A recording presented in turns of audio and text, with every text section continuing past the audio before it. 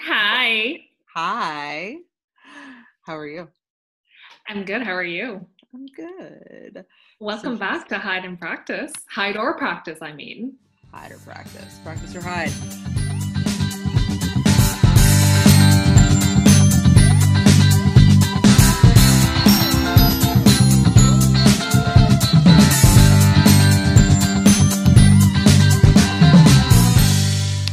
Welcome to episode 3, part 2. We are joined by the illustrious Tim Schneider, art business editor at the ArtNet and writer of our favorite art column, The Gray Market. So, what have you heard and what have you read this week? With Tim What Schneider. what's happened in Taipei? Tell us about Taipei. Well, this doesn't have anything to do with what I've read or watched this week, to be clear. But so my boss Andrew Goldstein is the editor in chief at ArtNet News. He's been to Taipei Dongdae I think twice. He was there for the opening year last year, and then he was there I think again this year. And I believe that he's the only Western journalist who has showed up there. Wow. Really? I'm so Yeah. surprised. Yeah, I'm both surprised and not surprised because I've never been there. I understand it is quite a trek to manage to make it there. So I'm sure that is a part of the story. But yeah, yeah, I think it plays into something that I'm always sensitive to and wish I could do more about, and I'm trying to do more about in the future when it comes to the understanding of the art world and the art market in Asia, which is that it tends to just focus really, really specifically on like Hong Kong and mainland China. I mean, I don't know if especially with the art world, but certainly with a part of the art world, is that you kind of just get these like a nucleus of events at a certain time in a certain place, and then all of a sudden, once there's a beachhead established as like, oh, the third week in March every year, that's when the art world goes to Hong Kong. Maybe that's also when we should do some really important fashion stuff. And more, I think that you just see it. Like, this is a big story about, or a big part of the reason that Art Basel Miami Beach has become the highly yeah it's Party become to end the year, basically.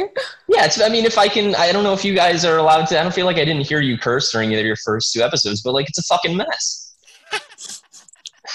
It is, though. Hey, It's a I don't know. fucking Miley show. Cyrus seems to be there having a good time every year. I see that. Like, she's, doing all these parties, and I always feel like you're ending the year with a bang. But when you were saying that, the art world has this calendar, and obviously, like, everything has now been postponed for the foreseeable, like, next 4 months, which technically, like in the Western world, the art world would shut down anyway for this summer, and then Asia continues on because Asia has no summer because like, what would be. So what do you think is actually going to happen in terms of what have you actually heard or read in like your intel of what happens when things do switch back on in September? Because I mean, there are so many fairs. What about the auctions? Like, what's going to happen?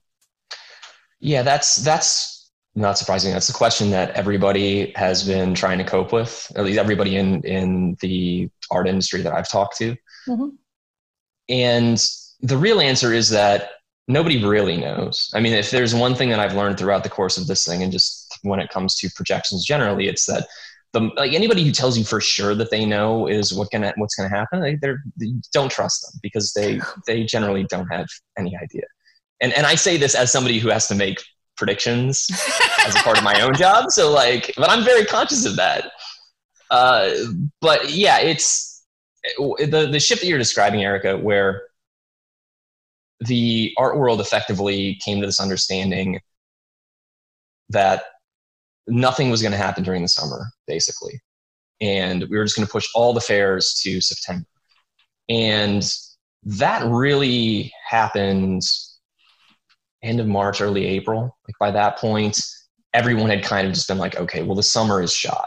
So we're going to aim for September and hope that everything works out okay. And like I'm going back to the idea of being skeptical of anybody who's making predictions, but I'm already on record as saying I don't think that there are going to be any art fairs for the rest of this year. I just don't. I don't realistically. I don't see how it's going to happen, because what you see.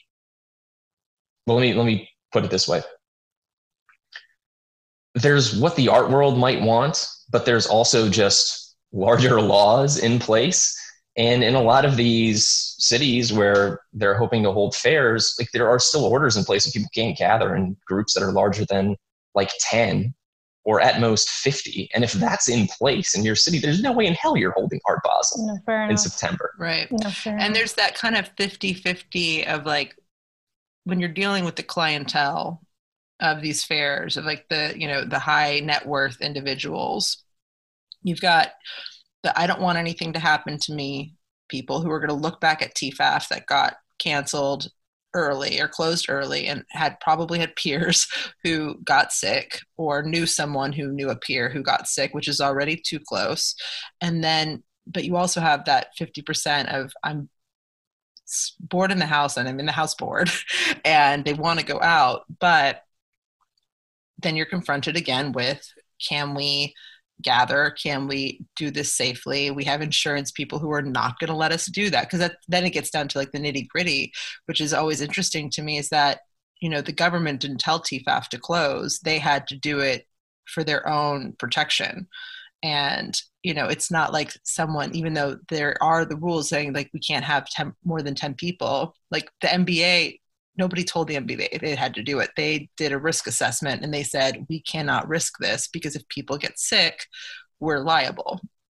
So even though you have the people who might want to do it, or maybe, you know, Berlin, or you know what, the best probably is Dallas. So like say Dallas is like, yeah, no, we can have this art fair in October because we're Texas and we're Texas strong. And, but are people, you know, are the people who, even though the city's saying you can do it, the people who run the art fair are still talking with their lawyers, are still talking with their insurance providers, and are still talking with the vendors and all of those things. And who's going to take that risk? Because also dealing with high net worth individuals, they're not the least litigious group of people when you have, you know. Right. I'm going to ask. And they also, go ahead, Erin. No, I'm going to ask, because to follow that thought. So we're talking about etiquettes. Okay. So what do you think that the etiquettes could be if something does happen in real life? Say you can only have 10 people, which like seriously doesn't even work, because just the people in the gallery itself is just like, what are you going to do? Logistically, that just doesn't make sense. But God, those 10 people who got in, though, they would be so thrilled about it, and they would buy everything. Francois Camel's like, yes, I'll be the first person to come in. Well, I mean, for an industry that is so much based around the idea of stratifying the VIPs from anyone else, this is almost, there is a version of this that is like a wet dream. It's like, we can only allow 10 people in the gallery at any given time. And of course, the first people, those first 10 people who get in the door are going to feel so good about themselves. And the next 10 are already going to be looking at them being like, shit, why are they getting ahead of me? Yeah. What do I need to do? What is DACA? So the art world. That is so the art world. But in terms of the okay, so what about the etiquettes for online? What should our online behaviors be like as we're all trying to navigate with the plethora of online viewing rooms? It just seems to be about like 4 every day that I read, and I'm just like, wow, okay, like this is, everyone's on this bandwagon. So how should we all act? Yeah, it's, well, I guess the question is, are you asking about the etiquette for viewers / buyers, or from the etiquette of the people who are actually putting on those online viewing rooms or other events, online events of any kind? All of the above. Okay. Well, let's start with this, because it's something that you already nodded to in the way that you set up that question, which is that there has just been this avalanche of announcements of online viewing rooms. I mean, I wrote in a column a couple of weeks ago that I have been notified of more online viewing rooms opening in the past 3 weeks than I had been in the prior 3 years. Like, it's just, and it makes sense why. Of course, if if the physical location, physical place where you sell your goods effectively is shut down, you have no other choice. You have to go online. And so there is just this mad dash to all of a sudden start up an online viewing room, online sales room, whatever you want to call it. The problem is that, again, as you're referencing, there is just such a volume of this stuff that has come on so quickly that I just feel like everyone is drowning in it. It's unbelievable. The idea that anyone is going to be able to sort through all of this stuff that they're being emailed every day and actually come away with anything of value is, I think, really, really a tough proposition. And that's why I think that there's almost this fallacy out there that a lot of galleries or art fairs, in some cases, I mean, Virtual Frieze is going to open this week. Art Basel Hong Kong did its first online viewing room, whatever it was, at this point, a month and a half ago. In March, which seems like, It's oh my God, like so long ago. Yeah, right, exactly. And I think that there's something of a fallacy there. And maybe it's less so with the fairs because they're still kind of 1 week only events for all intents and purposes. But there's a fallacy that I think that just because you start one of these online viewing rooms that people are automatically going to show up. And I don't think anything could be further from the truth. Some of them don't make it easy because some of the times, Yeah. I'm sure you've seen it where it's like it gives you the link. You have to go and then you have to enter in your email address to sign up for their email list, which is where I got the link originally. And then they send me the link to go into the thing. And sometimes I have to do a password. And I'm just like, that's 4 steps that are difficult. You know, when I've got 50 other requests to come look at their online viewing room, that's not great. I can do it because it's my job and I'm not going to not do it. I'll grumble about it, but it's not convenient. It's not, there's no ease of this conversation that's happening digitally, but like, I can't ask my clients to do it. Yeah, right. And I mean, the ones who can buy it, they don't want to. They literally, like, I'm hired to keep them from having to do that. And asking people, I don't know. It becomes cumbersome.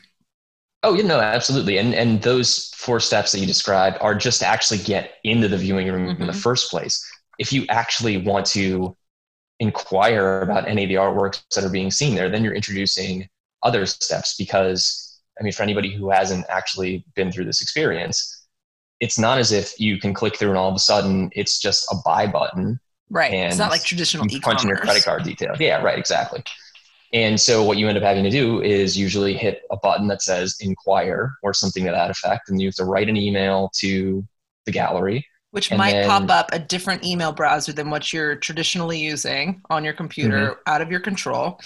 Right. And then you get through that, you actually send it. Then there's no indication of how long it's going to take for someone on the other end to get back to you.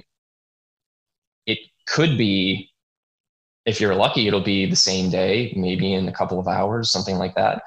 But it might not be for a day or so.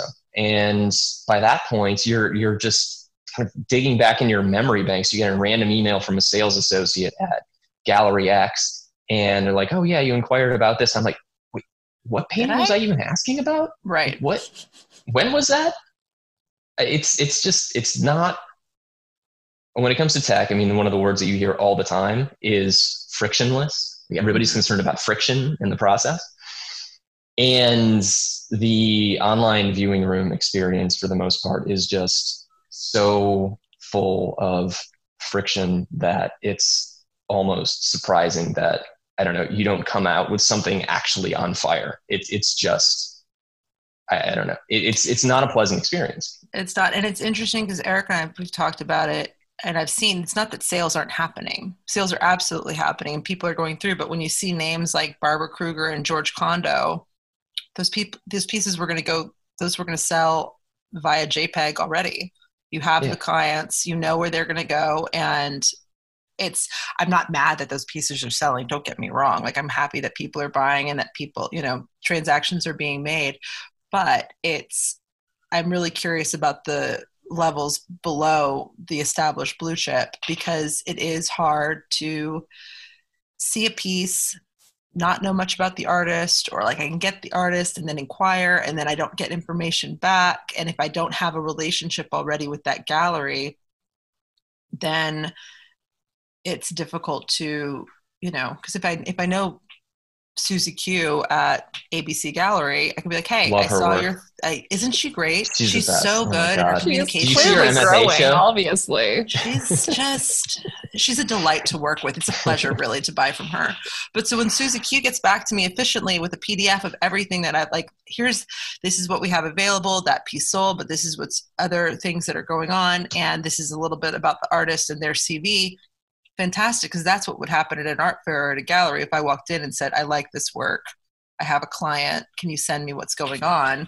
But with the online things, it gets to be a little limited and specific. And I feel like you lose that kind of magic of discovery that you get when you're in person, or when you're dealing with a person face to face, and they can kind of get a vibe and they're like, oh, you like this, you might also like that. And it's like you almost lose that, like a good salesperson can sell you. And that's how, For sure. And it's harder. It's not that can't be done, but it's a lot harder to do it when the whole transaction, the whole negotiation, the whole conversation has to happen remotely. As you're saying, if you were just in an art fair booth, and every good gallery has effectively a storeroom there in the booth that they brought extra stuff, either by the same artist, slightly different series, or more of the same series that they're already showing, or other works that you could easily skip to in some ways from, as you're saying, if you're interested in this, we also have this other artist here. I have this great work on paper in the back. Let me literally grab it for you in 10 seconds, come back with it. You can look at it. We can have a conversation about it, et cetera, et cetera. And having to try to do all that stuff remotely is just really, really hard. Which is interesting, because at an art fair or at a gallery, sometimes the things that they're pulling up is an iPad with digital images. Right. So the fact that that can't translate is fine. So the sociologist in me is going to ask this question. Yes. Not the maker, but the sociologist.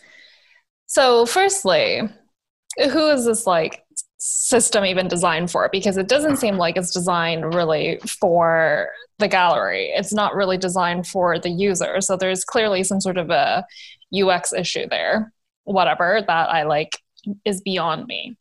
However, this is a bit of a devil's advocate question, which is not everyone, when they go to a fair and go into the booth, would have, and I'm going to use this term, courage to go and speak to the gallerist.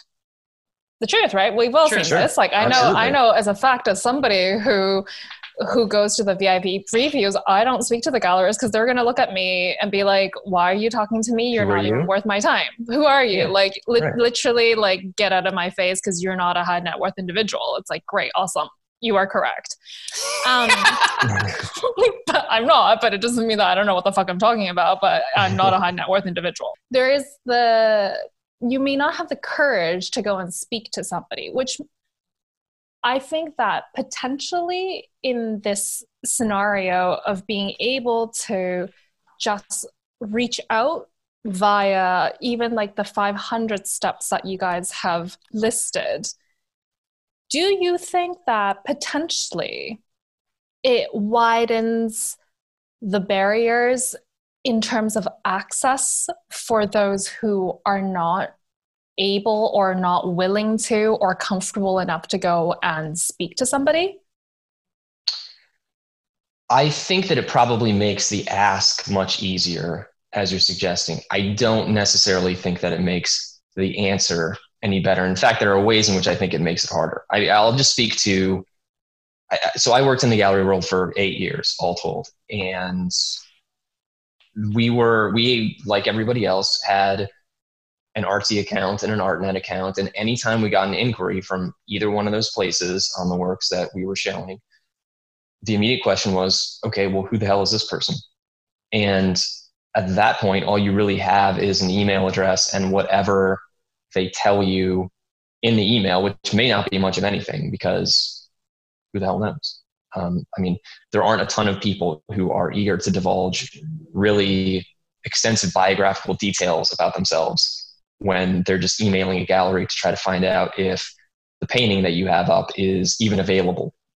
Oh, so you're saying that people don't, when they write the email, they're not saying, "Hi, I'm a high net worth individual. I earn like 50 grand a month, so you should sell to me." So you're suggesting that that's not the case. That's generally not the case. I mean, what's interesting is that you do get something that's on that side in some cases, where you'll have people who will say, "Oh, I have a private foundation in Jakarta," or someplace that the average American dealer, at least, is probably not going to be familiar with. And it may be legit. It's possible.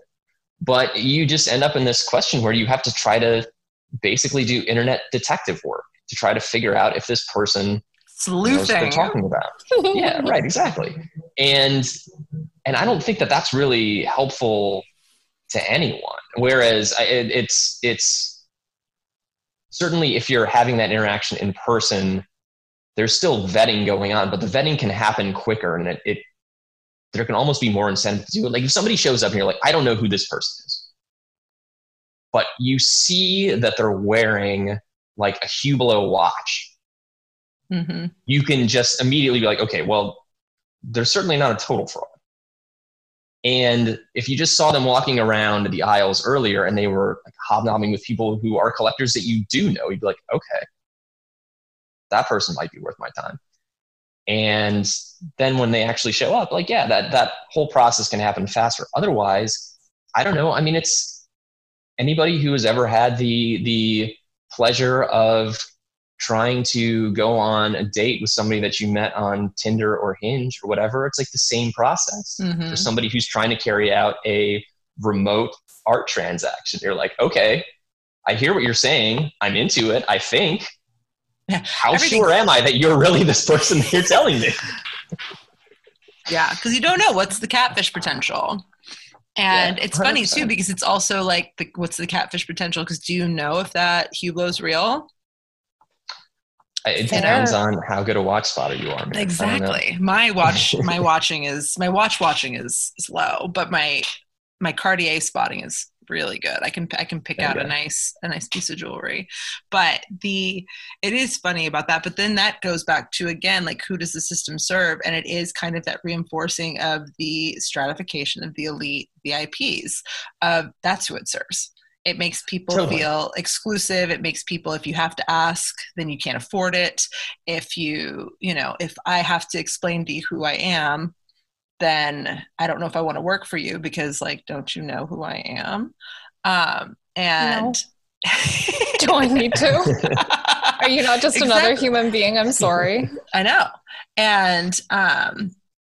And so it's interesting because it does reinforce that, but then also it's funny because then it becomes that catch-22 of the art world kind of bemoaning of, like, fighting over the same 200 collectors. How do you get new collectors? Yeah. Well, yeah, you have to actually start by not making it so difficult. Right. No, 100%. But I think that this gets back to, I mean, Eric, I know that you said that you wanted to address that question from the sociologist side of you, but I think that this is really a point where the UX and the sociology really line up, where, as we've all now been talking about, so much of the backbone of the art market is this process of distinguishing between who's a worthy buyer and who's not, right? I mean, this is something that people who are on the outside of it rightly get really frustrated with. But the way that I think that one of the disturbing things to a lot of people in the arts about the whole online viewing room avalanche has been that when you really start looking at these things, there isn't really much that differentiates art from any other thing that you could possibly buy online. Like, if you're scrolling through a gallery's online viewing room, it is not fundamentally different in most cases. I agree. If you're scrolling through any retailer looking at jeans or sneakers or whatever else. And so I think that what ends up happening is that the galleries and the art fairs, the sellers basically say, okay, we have to do something to try to make this feel more special, more privileged. We got to make people work for it. We want to have some kind of vetting process in place. And so they design these barriers, but the barriers are just frustrating to most people. And they're much more,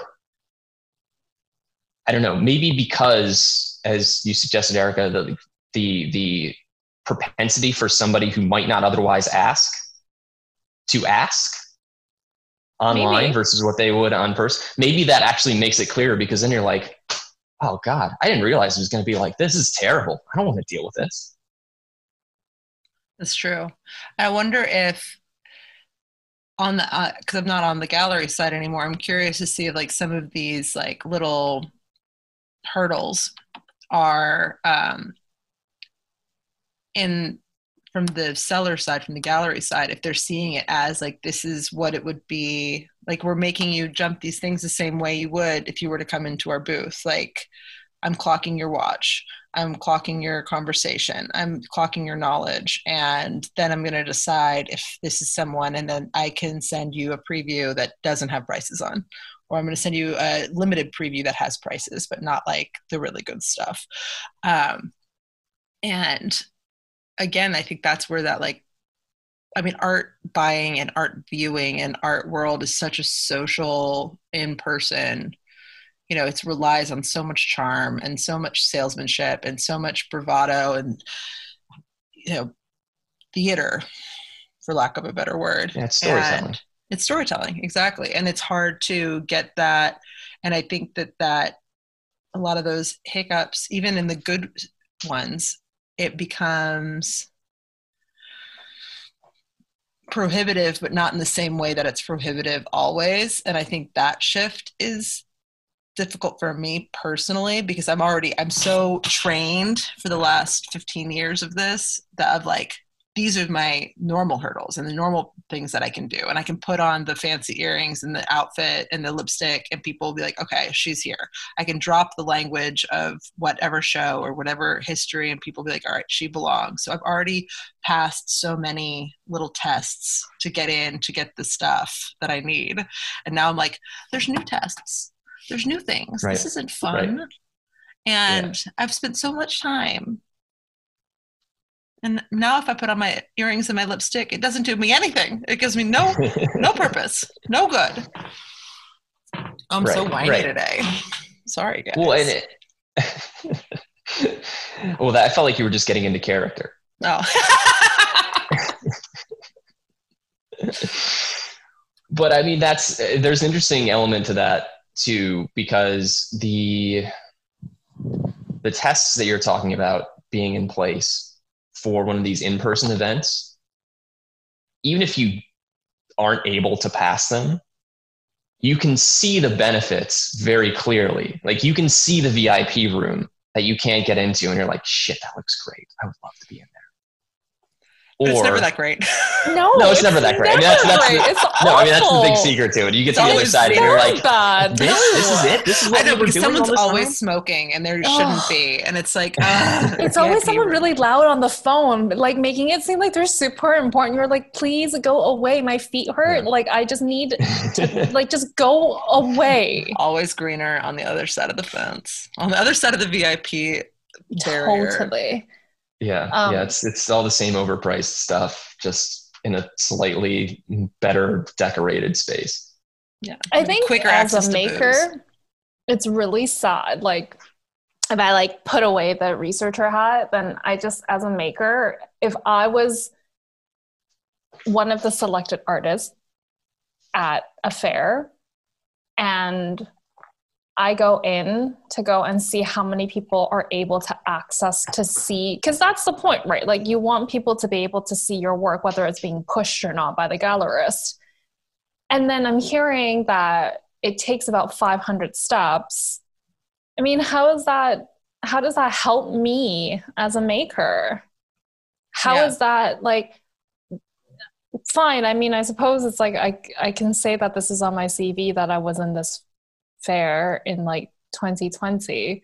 But then it's like the age old question. It's like, but no one can see it. Mhm. So that's awful, because like you obviously want like someone to buy your work, but like, if you can't even get someone to buy, can't potential buyers like see it? It's not like as if I go into the fitness app and I'm just, I'm going to click on because I really want to work on my abs today. I'm like, you look like you've got amazing workouts that's going to shred me. So I'm going to go and do it. And it's like, it's not that. And it's like, it's so hard. Like the user experience is, oh my God, a potential buyer, like it's not even called a collector, a potential buyer has now gone in and they, like randomly are able to click into your gallery and then potentially see your work, but then they can't even inquire. So as a maker, that like hurts my feelings. Yeah. Because I've Right. spent so much time making this. Do you think, Mhm. sorry, do you think though that like makers, because this is always something I've wondered on the other end, is that these hurdles and obstacles that are built for a buyer or potential collector to get them, they've always been in place. But do you think that because they're more, it's like so much more obvious because everything's online and it's not so ephemeral and social and like, a snotty tone or a dismissive nod or I'll be right back. And then you're just like ditched. It's like, that's not so concrete on paper, like those hurdles or like not wearing the right shoes or the right thing. But now through the online things, they're so concrete and it's almost like, it's almost like tacky that it's like, oh gosh, like we're making it like this, because it's when it's more subtle. It's harder to have as a maker, I would think, to be like, well, you're not trying to sell anything. I saw you give that person a weird look. And it's like, you can't really define the lack of access or like the weird backroom deals that are happening between a buyer and a gallery. But when it's so blatantly prohibitive because you have to log in or do a password or do this and then inquire and all of these things where it's like, wait a second, like what are you guys doing to help get my work out there? Do you think that makes it a little bit even harder now because it's so, concretely obvious on your computer screen? I think it goes back to the question of, does that mean that my work has to be computer friendly? Does it have to be screen friendly? And again, as somebody who makes site-specific installations, like that's really helpful. Like I know I love making installations, but I know that I'm never going to be at the top of the food chain. So fine, whatever, I accept this. But does that mean that for the foreseeable future, either you have to have a friend who's an amazing photographer, or your studio practice has to completely shift? And, it's the conversation. It's like, well, what drives the market? It's what, like, is it the supply? Is it the demand? What is it? But if my work is really difficult to go and photograph because of nuances, and I'm hoping that my gallery will push my work, but then it's impossible for someone to inquire, and then my images don't look that great because they don't translate. So where does that put me? Like I'm literally in a hole at that. And it's already a really big hole from like art school to the art world and having that representation. You already think that you've got to win, and you're not, like fallen into the moat. Like you've actually got somewhere. Maybe you're like treading.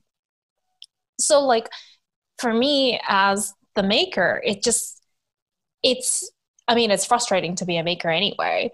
And then it's almost like now I have new problems. Like there were problems that we all knew that we talked about in art school. Like there was the implicit rules and then there are the explicit rules. And then now it's like, bam, it's like new rules. It's like the computer rules. And you're like, oh, so like, I don't even know what to do at that point. You know, like how is someone supposed to experience my work at that point? So the limitations, and this is all that I can say, that it just becomes the limitations of what the technology, but this might just be the case for quite a long time because the market is going to shift. And No. Please finish your thought. No, that's basically it. It's going to shift. So does that mean that my studio practice, and as somebody who advocates for art students to go and explain to them what it means to get into the industry and early career artists, it's just like, I'm not saying that you have to change your studio practice, because please don't do that. But at the same time, you need to be aware that these structures and limitations are real. And that could be just the way that we play the game moving forward now. Yeah, it's tough in this conversation because obviously the most salient question at this point is, okay, in a social distancing situation, how do I make work that people connect to and hopefully buy? But ultimately, like, you're not necessarily talking about sales. You're just saying, I want people to be able to see this. I want them to be able to experience it as I intended it. I want them to be able to get out of the work what I put into it. And one of the tensions that I think this whole lockdown period has really made clear is that the only work that really looks good on a screen is the stuff that was intended from the beginning to be displayed on a screen. Mm-hmm. Like, that's just the reality of it. And so if your work just doesn't fit into that box, you've got a big problem right now. And I wish everybody who was listening to this podcast could see the reaction shots on Erica's face right now. It's a real sad face emoji over here. So I mean, that's that, but that's also like, eventually we're not going to be in this forever. Mm-mm. And so when things can shift back more towards the way that they were, and I tend to believe that they will. I mean, everybody who's saying like, oh, this is gonna,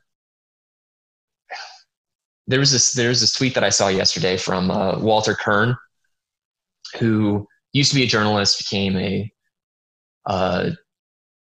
started writing books. He's the guy who wrote Up in the Air, if either of you saw the George Clooney, Anna Kendrick movie from a few years ago. Yeah, he's really interesting. But he tweeted something to the effect of, like, as a magazine writer for many, many years, I can't count the number of pieces that I wrote and my colleagues wrote that more or less ended with some version of, and maybe it'll be X or maybe it'll be Y, but either way, things will never go back to the way that they were. And then over and over and over again, I watched them go back to the way that they were. And I tend to believe that that's going to be what happens. Yeah, it's like and I'm not going to say that the market or the art world or the way that we do things isn't going to change in some ways. I do think that it will, but the idea that we're never going to have art fairs again, or people are never going to get on an international flight to go to a biennial, I don't buy that. I think that there's going to be a point. I don't know when it's going to be. I don't know, but like, our imagination tends to be really impoverished when it comes to these kinds of questions, I think. And if there's a vaccine in a year, I can't tell, like, even just talking to some people that I know who are just real junkies for this stuff, they're like, oh my God, the thought of going to a gallery right now is so like, oh my, like, the things that they would do to get into a gallery opening right at this second are terrifying to me, almost. Like, well, there's two things about that. Is I think that there was a Economist article about like how quickly the economy forgot about the 1918 flu epidemic, and just like how quickly things went back to I mean, granted there was a world war happening, so it was like other things happening, but also like everything's always happening, you know? So like, who knows, like fucking 2020, man, like fuck, like who knows what 2021 is going to bring. Right. But that'll make us forget about this and be like, oh, remember when it was only COVID? Right. It was so cute. But there's also, to me, I feel like it'll be an interesting pendulum swing, because I think the art world's and I mean, a lot of trends is like how quickly things fluctuate to like the exact opposite of like, you know, abstract expressionism to like minimalism, you know, things like that, where I think that once we are out, people are going to be kind of sick of photographs and things that digitally translate really well. And they're going to be looking for these like esoteric experiences, the same way people are like dying to get back into galleries or museums or to experience something that's like new. And I think that's when like installations and like all of these kind of things are going to be like really in demand. And then it won't be long before the pendulum stops kind of swinging and we get back to like where we are. Cause I feel like we're in this very far digital thing, and then we're going to get really out of the digital because we'll be so desperate for new, and then because we were already on a digital push. Zwirner had a digital platform before. Artsy's been around for a while. It's not like this wasn't the train was already going in this direction. It just like we got real shoved really quick, and it's never going to like be derailed. That was a lazy metaphor. Sorry, guys. No, but I think at the same time, though, saying that, I mean, like right before the digital, I think much of the digital comes down to the photographs that are taken for Instagram, isn't it? Yeah. So, I mean, Kusama is probably the most topical exhibition. There is a reason why people were queuing for it nonstop, and why the show was extended, and those types of experiences. I think that people were gravitating towards it, whether it's because of the Instagram shot or whatever. I mean, I will always have a very soft spot for Kusama. She was the first artist that I was suggested to go look at her infinity rooms. This is like way before like this even exploded. This was in like 2006 that one of my teachers was like, you want to make installations, you should probably know a few people. Kusama's infinity rooms is one of them. And it was incredible because, you know, like when you're looking at it in a photograph, you couldn't figure out how it was made. And they were like, oh, there's a glass ceiling. And you're like, oh, that's so, what? Huh? But there is this like huge surge of interest in the experience because people want to be able to quote unquote participate in really like getting that one shot, isn't it? And so people were queuing left and right for that. And whether it's for the Olafur Eliasson at the Tate Modern, or whether it's for a Kusama for the Infinity Room, or for whatever it is, so much of that experience was literally like butt up against what happened with COVID. And then COVID happened and there's a big shutdown. And now like we're into this digital scenario because that's like basically what we can have to see on a screen. And it's interesting to think that if it is a pendulum swing to, it's like, would it be back into this like crazy experience thing? Would it be something else? Like maybe it's performance art. I don't know. Like it might be performance. Performance has its time, place, value. No, it's true. And like, that's something that my colleague at ArtNet, Ben Davis, has talked about this a little bit. I don't know how much he's written about it, but I've had conversations with him about it, where one of the other things that he's really noticed is that it turns out that the online art experiences that people are most drawn to there's still ones that have some kind of social element to them. There's still some kind of event quality. For instance, this probably makes me a bad art world person, but I'll be honest with you. The only work or online exhibition or whatever that I've looked at purely for my own pleasure or curiosity since this thing started was a screening that the Whitney did of Alex DeCourte's Rubber Pencil Devil on a Friday night a few weeks ago, because it was one night only. They were starting it at 7 p.m. and it was just going to run. And when it was over with, it's not coming back. And so that was appointment viewing. It was like, and appointment viewing is a thing that we used to have all the time when TV didn't have DVR yet. Yeah.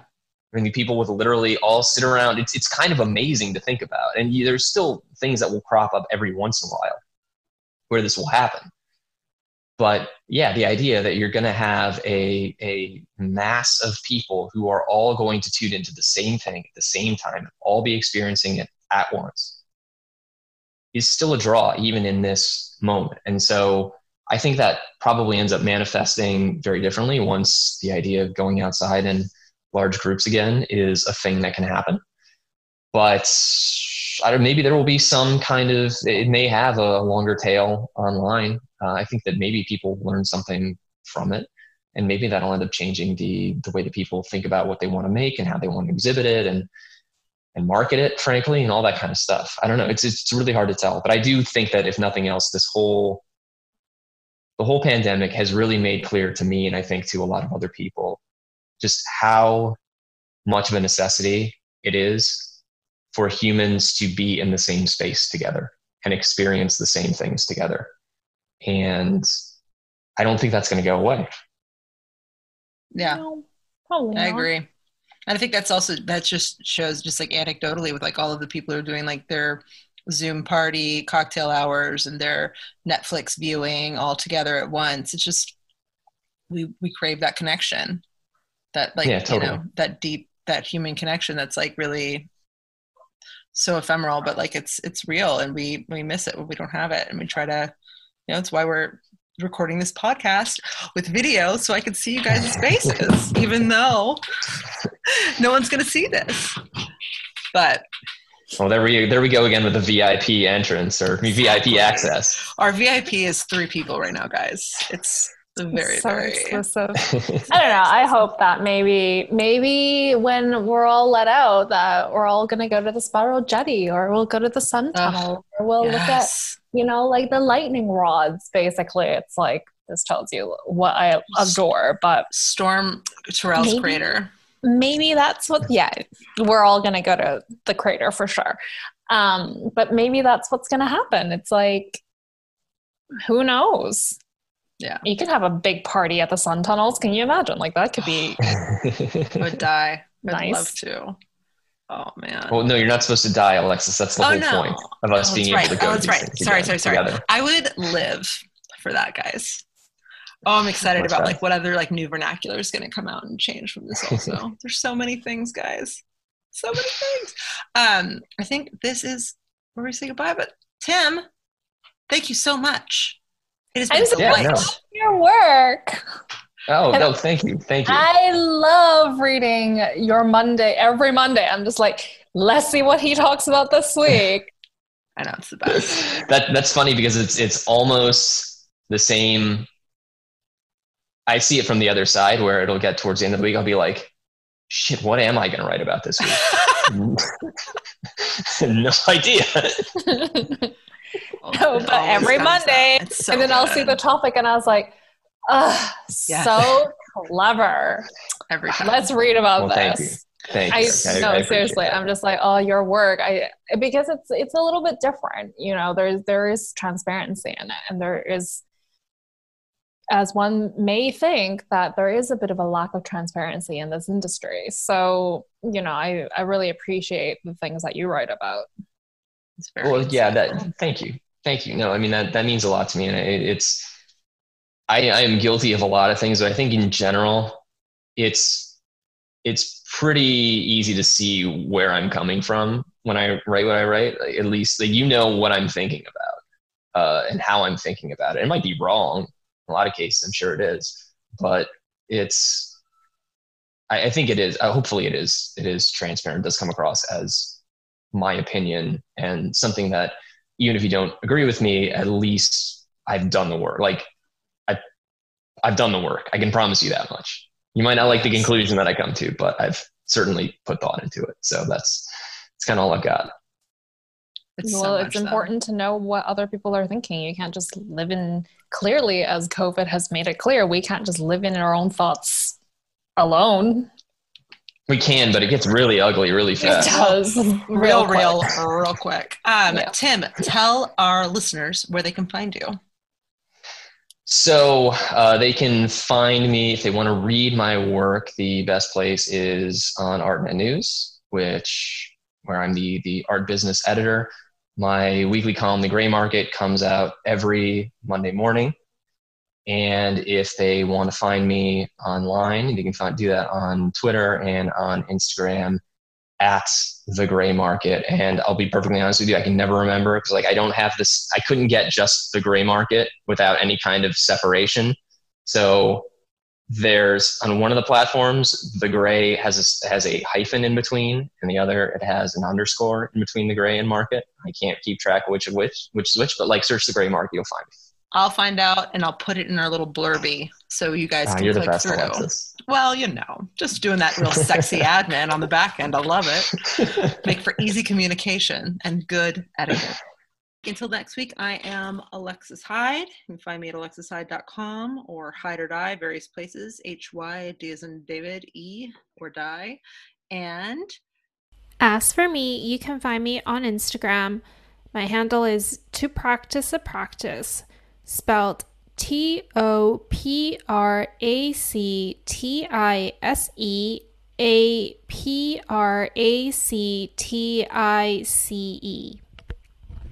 Next week, we speak to Ellen Zhuang.